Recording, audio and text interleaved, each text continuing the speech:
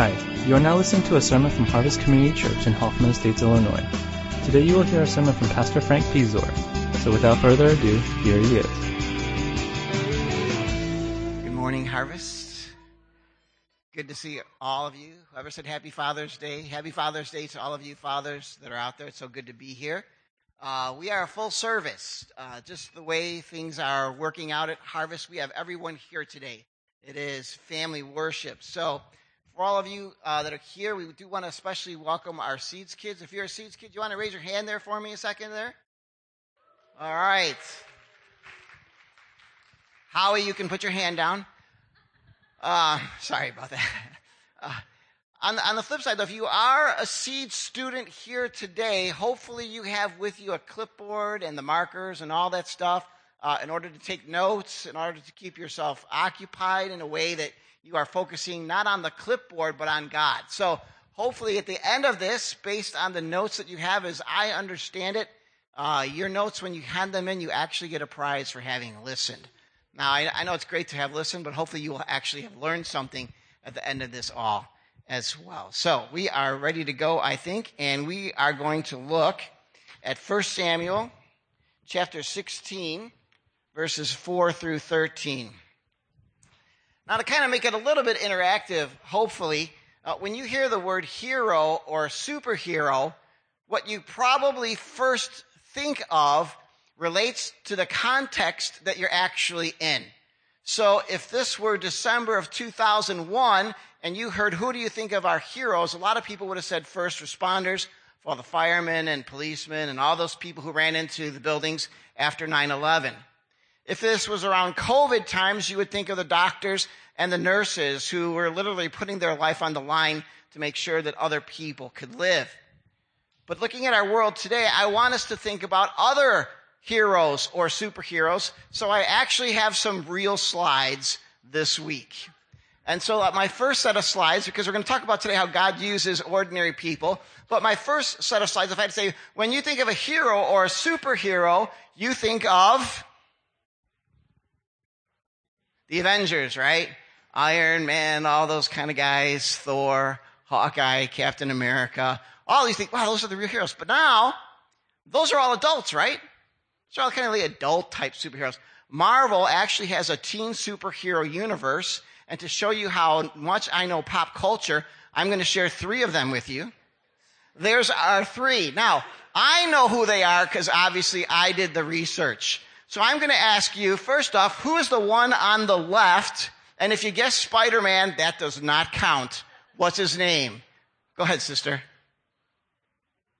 Yeah, Miles. That's right. Very good. Congratulations. That is Miles. Very good. Who's the one in the middle? Anybody know who's the one in the middle? I saw a hand go up and down. Eugene, your son next to you. I can't see that far. I'm sorry, bro. Not your wife, bro. Your son. Who? Yeah, Miss Marvel. Do you know her name? Do you know her name? Kamala Khan. Yeah, see? I'm in the know, right? I know you're impressed. Okay. The one on the end, I don't think anyone knows except Pastor Stan.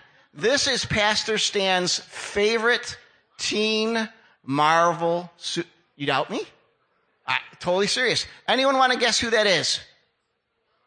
Squirrel Girl. Yeah, pretty good. Kind of helps the fact that it's written there, right? Yeah. Okay. I will let you take me to lunch if you get what her name is. Doreen Green. Doreen Green. Did you say Doreen Green? You did? Okay, then we'll go to lunch afterwards. My treat, you buy. Excellent. So that's what you think of when you think of superheroes. Now, today and for the rest of the summer until Pastor Dave comes back from his sabbatical, I want to start a series, at least when I'm speaking, about teens in Scripture. Because to us, we often think that the heroes of the faith are normally the adults.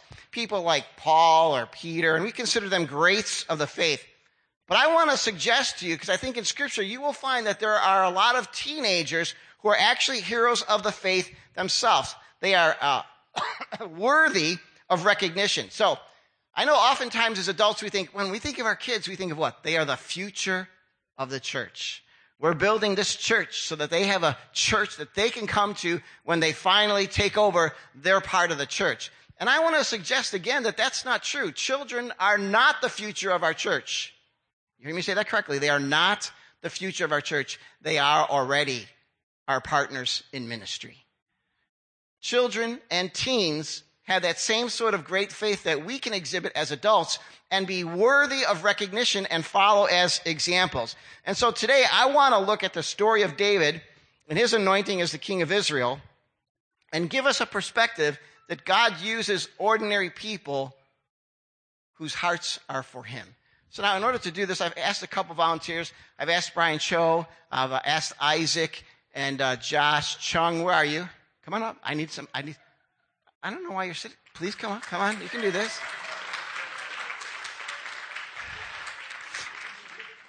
And Aiden, you're smiling. So Aiden Park, come on down, bro. Yes, Aiden Park, son of Howie. And I'm going to read the scripture and try to do this it's okay, bro. It's all right, man. Come on. Yeah, we want you to come here. I know you're nervous because you don't like microphones. Okay? And then we're going to put you here, and then Josh, you're going to come here. So 1, 2, 3, 4. All right, so they're just standing here while I begin to read the scripture. So we're going to look at 1 Samuel 16. Let's make sure that I pull that up. And then I will involve you as we get this along, okay? All right? Okay, good. All right. So Samuel did as the Lord instructed. Now, that comes out of the blue. Basically, Samuel was moaning. He was depressed. He was sad. King Saul, who was supposed to be the next king, this was going to be awesome, turned out to be a dud. And he's grieving because he's thinking, we've blown it. We've made a big mistake. Now, the Lord says, go to Bethlehem. So when Samuel arrived in Bethlehem, the elders of the town came trembling to meet him. What's wrong, they asked. Do you come in peace? It's kind of like one of those things like when the police knocks on your door and you're like, uh-oh, who committed the crime? And really all they're doing is telling you don't put on the gas or whatever because there's some sort of leak and there's a problem. But that was the sense that these elders had. Do you come in peace? Samuel replies, yes, I have come to sacrifice to the Lord. Purify yourselves and come with me to the sacrifice. Then Samuel performed the purification rite for Jesse and his sons, and then he invited them to the sacrifice too. And when they arrived, okay, and this is where our scrubs come in. When they arrived, this is what happened.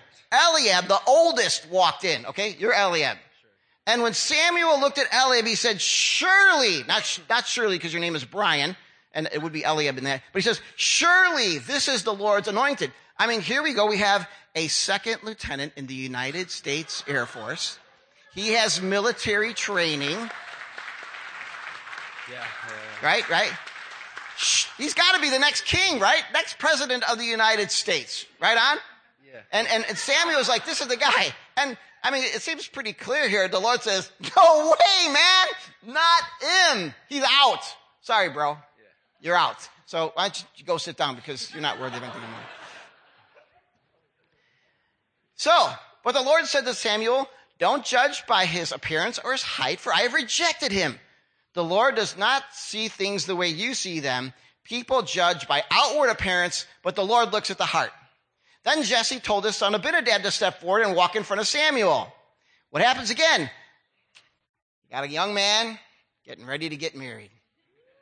Solid, working man, getting ready to have a family if the Lord wills and all those good things. Guess what, bro? You are not the next king either. A lot of good things about you, but go ahead and sit down. You're not either. And it goes this way. Read on again. It says, this is the one the Lord has not chosen. Next, Jesse summoned Shemaiah. Here's Shemaiah. But Samuel said, neither is this one the Lord has chosen. So here we have a guy, a young, handsome guy, up and coming, loves to worship, loves to do ministry even. But guess what, bro? You're not it either. So you get to sit down. Man, it's very sad, isn't it? It's not that God doesn't love you anymore. I just want the three of you to remember God loves you very much and loves you very deeply. You're just not king material. No, I'm just kidding. Don't worry. At the end of this message, you'll see that you are. Okay, so in the same way, all 7 of Jesse's sons were presented to Samuel. But Samuel said to Jesse, the Lord has not chosen any of these. Then Samuel asked, are these all the sons you have? This is great. Jesse replies, yeah, they're still the youngest. But he's out in the fields watching the sheep and the goats. Send for him at once, Samuel said. We will not sit down to eat until he arrives. So Jesse sent for him. He was dark and handsome with beautiful eyes. Okay, I'm not going to say you have beautiful eyes because that might be a little uncomfortable for you. But you are handsome. You look like your mom, thank God. But anyway, wow. Can you believe I just said that? Man, there goes that sermon. Anyway. Wow. Okay, that's it. Whew. Send for him at once. We will not sit down to eat until he arrives. So Jesse sent for him. He was dark and handsome with beautiful eyes. And the Lord said, now catch this. And I think he said it really clearly. This is the one. Anoint him. Here is your next king. Now everyone looks and goes, come on, man. Second lieutenant in the Air Force. A guy that's got a settled life and married this handsome guy who loves to just do worship stuff. And we're going to have him. And the Lord says, yes, we are going to have him because he has something that the others don't necessarily have. And that's what we want. Sounds good? So you're the next king of harvest if we ever get one. All right? Go ahead, bro. Sit down.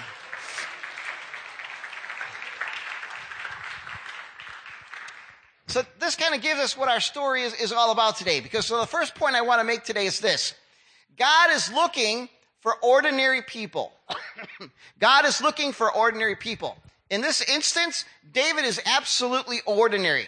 In fact, he's so ordinary, they didn't even call him to dinner. I mean, remember the scene that we're watching? Here we are. The 7 sons are marching by, and each one God is saying, no, that's not him. No, that's not him. No, that's not him. But gets to the end, and Samuel's like, hold on a second, God. You told me it's going to be one of Jesse's sons, and all 7 of them have walked by me. What's going on here? So the only other question is, and I wonder if the Spirit said, hey, dude, why don't you ask if he has another kid? He asks if he has another one, and this is a classic answer. They go, oh, yeah. David. Yeah, we forgot David. You know, so in a sense, really, he's so ordinary, maybe even less than ordinary, that they didn't even think about inviting him. Could you imagine being part of a family and they're celebrating Father's Day, and you're sitting around the table and you have a special guest, and the special guest is getting to learn everybody's story, and he goes, wow, you have a great family. Is there anyone else? And they go, oh, yeah, there's him. See, David is absolutely ordinary. I mean, think about it. He's young.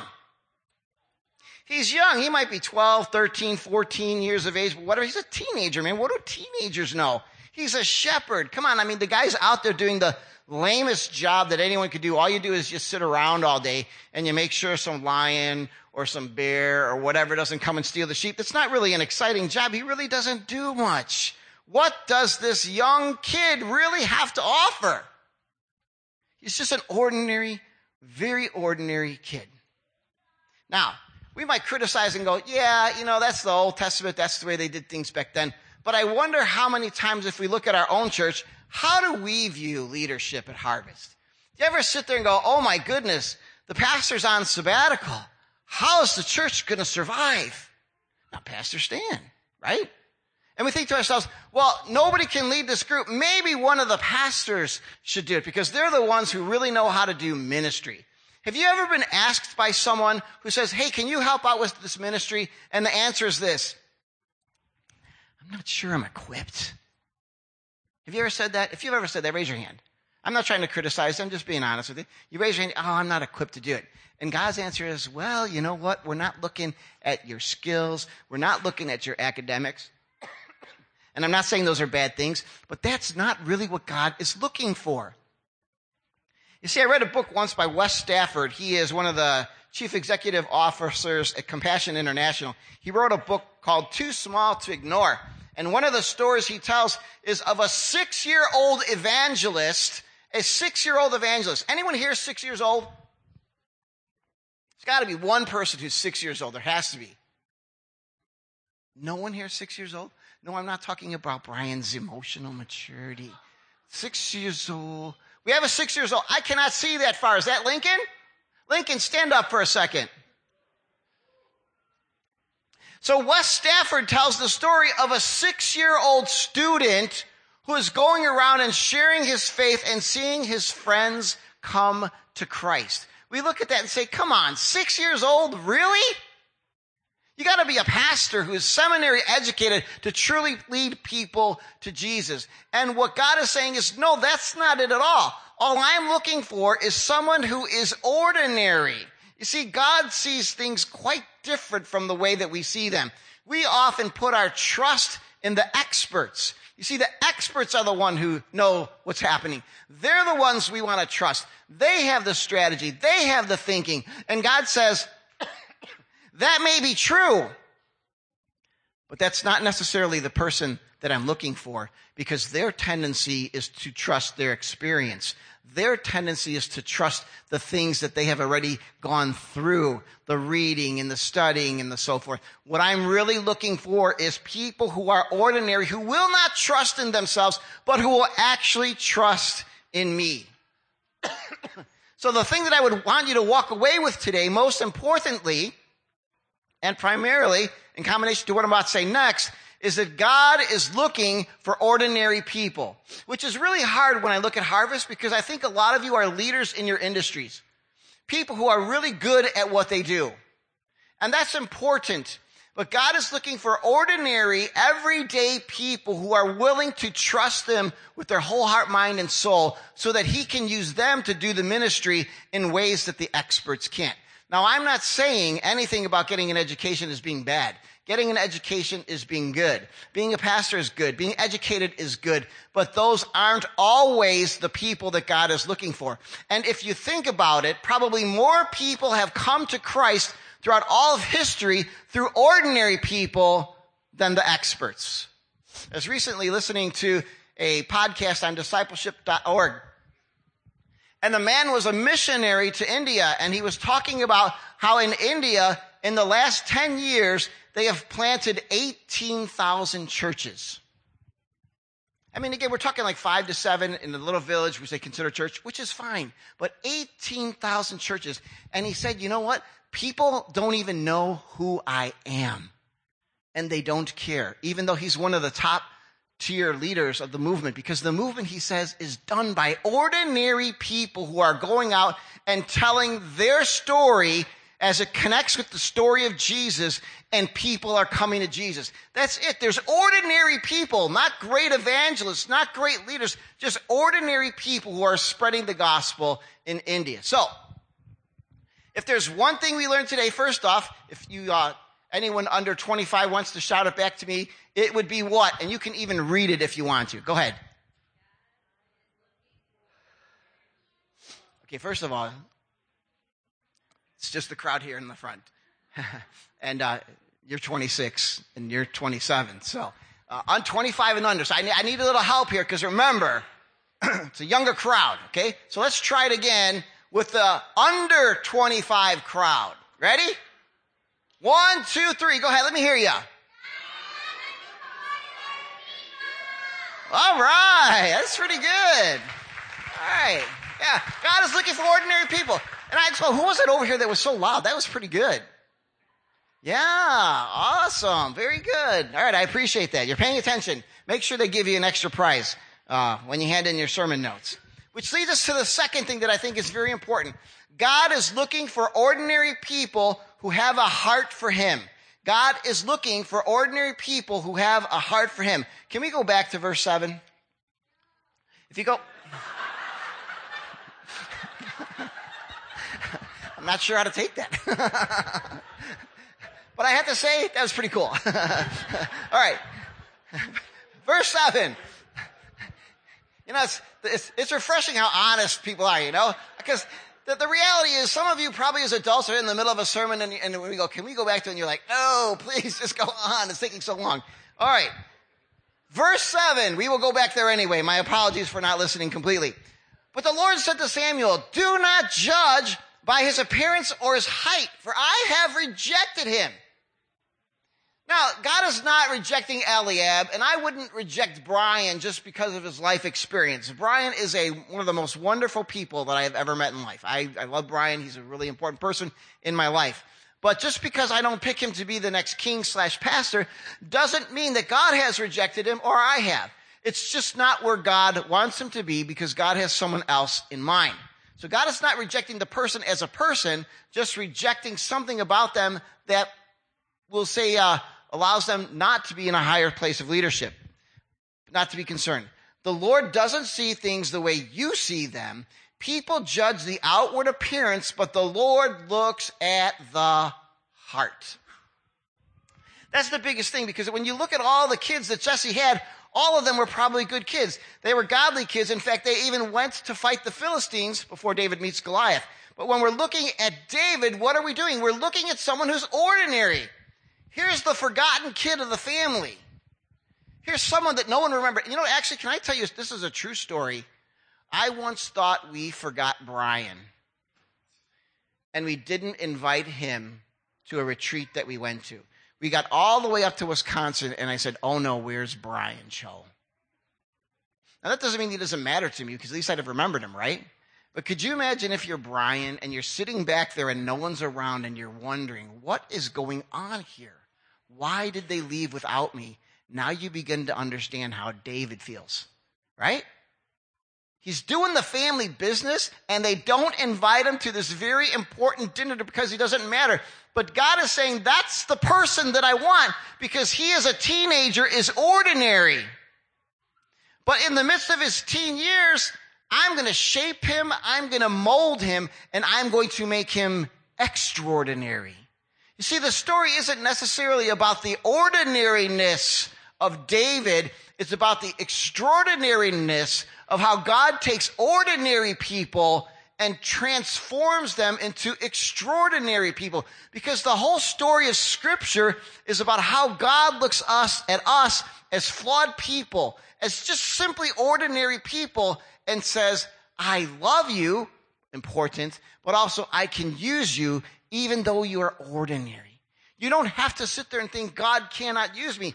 You just being a child of God, God can take that clay and mold it into something special.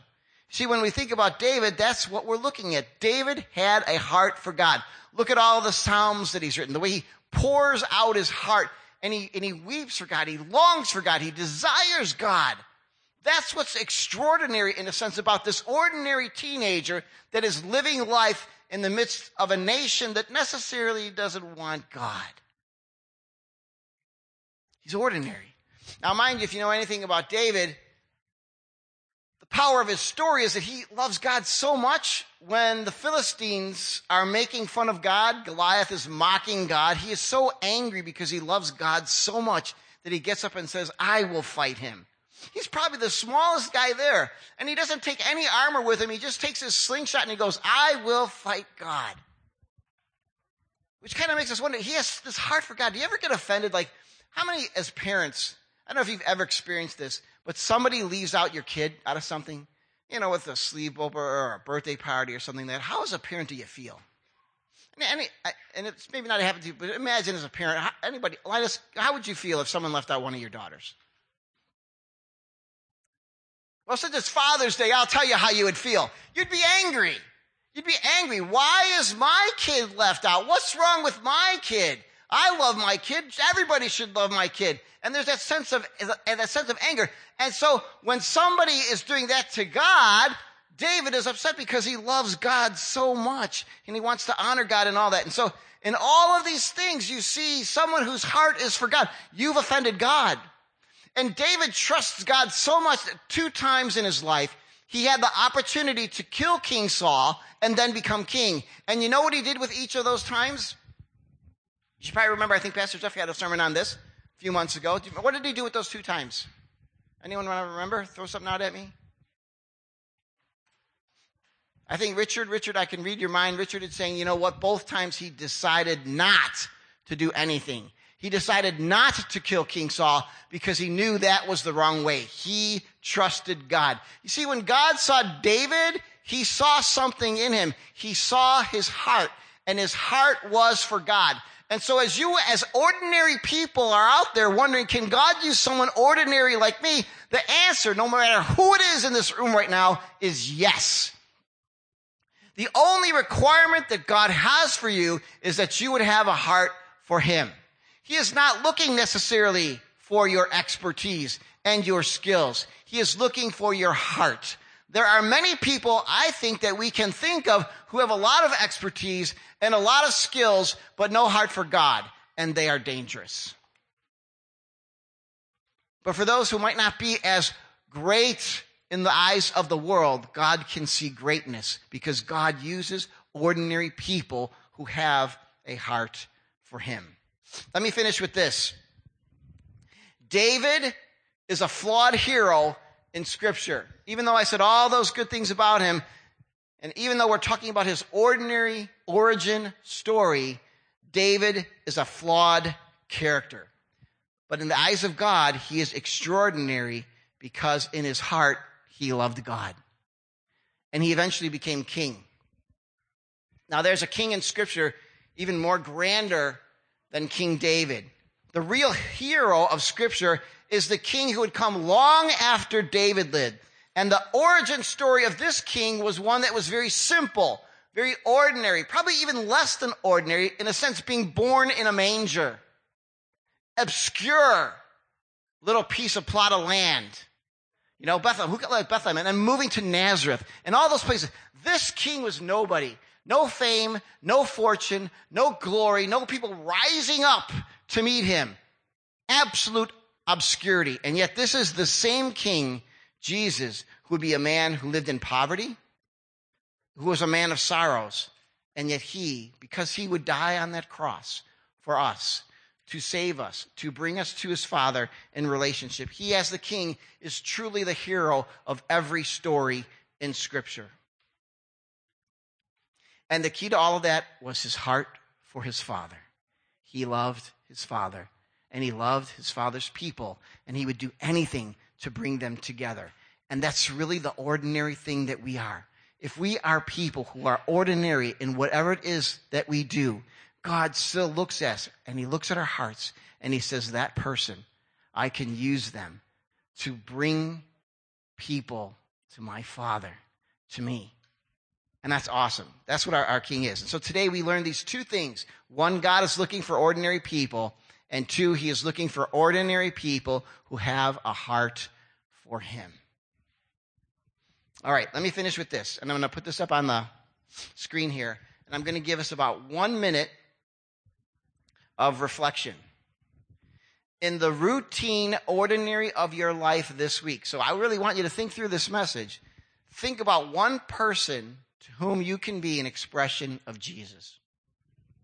Think about one person this week. So let's think about, well, maybe we have like 150 people, maybe more here. Could you imagine if 150 ordinary people who had a heart for Jesus then went out and shared with one person some expression of the love of Jesus this week to let them know God loves you. The world that we live in, the small little piece of world that we live in, can be transformed because Jesus wants people to come home, to come be with him, to enjoy life as it is intended to be enjoyed. Let's take a moment of silence. I ask you to bow your heads, close your eyes.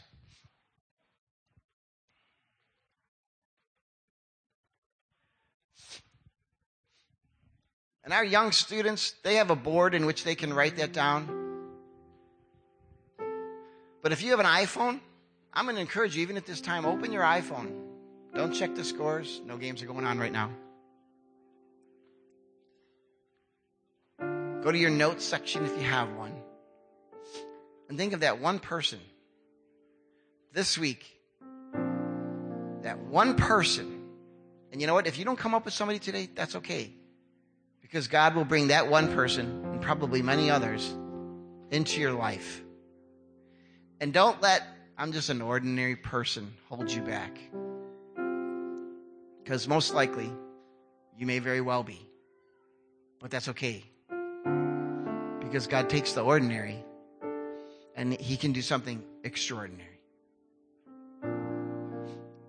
I frequently think of Mike Ryan, as I've mentioned many times. That ordinary Chicago police officer took the time to ask me a simple question. When you die and go to heaven, what is God going to say to you? It was enough to change my life. And I'm here because of someone 41 years ago asking me that simple, ordinary question. that leads to total transformation of who I am as a person. And you may very well be that person.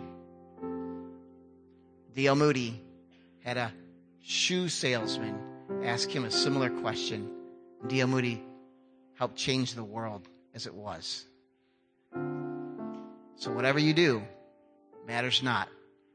What matters is if you love Jesus and you have the opportunity to share him with someone else, he can take that ordinary moment and make it extraordinary.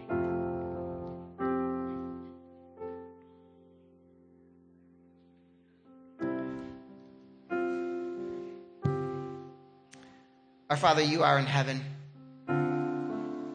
You see us so clearly. You see what's good about us. You see the struggles that we have in following you. I mean, you saw David clearly, so clearly, and yet you still said, that is the one. He is the one. He is the next king. He has a heart for me. And yes, he's a mess, but he has a heart for me. I pray for this church.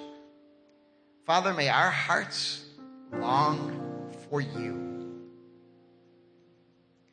Not just an emotional desire, but a real spiritual hunger and thirst that leads us to earnestly seek your face and your hand of favor, that you might take the ordinary people that we are and use us to share the beautiful story of Jesus and how our story has intersected with that beautiful story and changed our lives. We're ordinary, but you, God, are extraordinary. And you take the ordinary and make it extraordinary as well. I pray this in Jesus' name. Amen.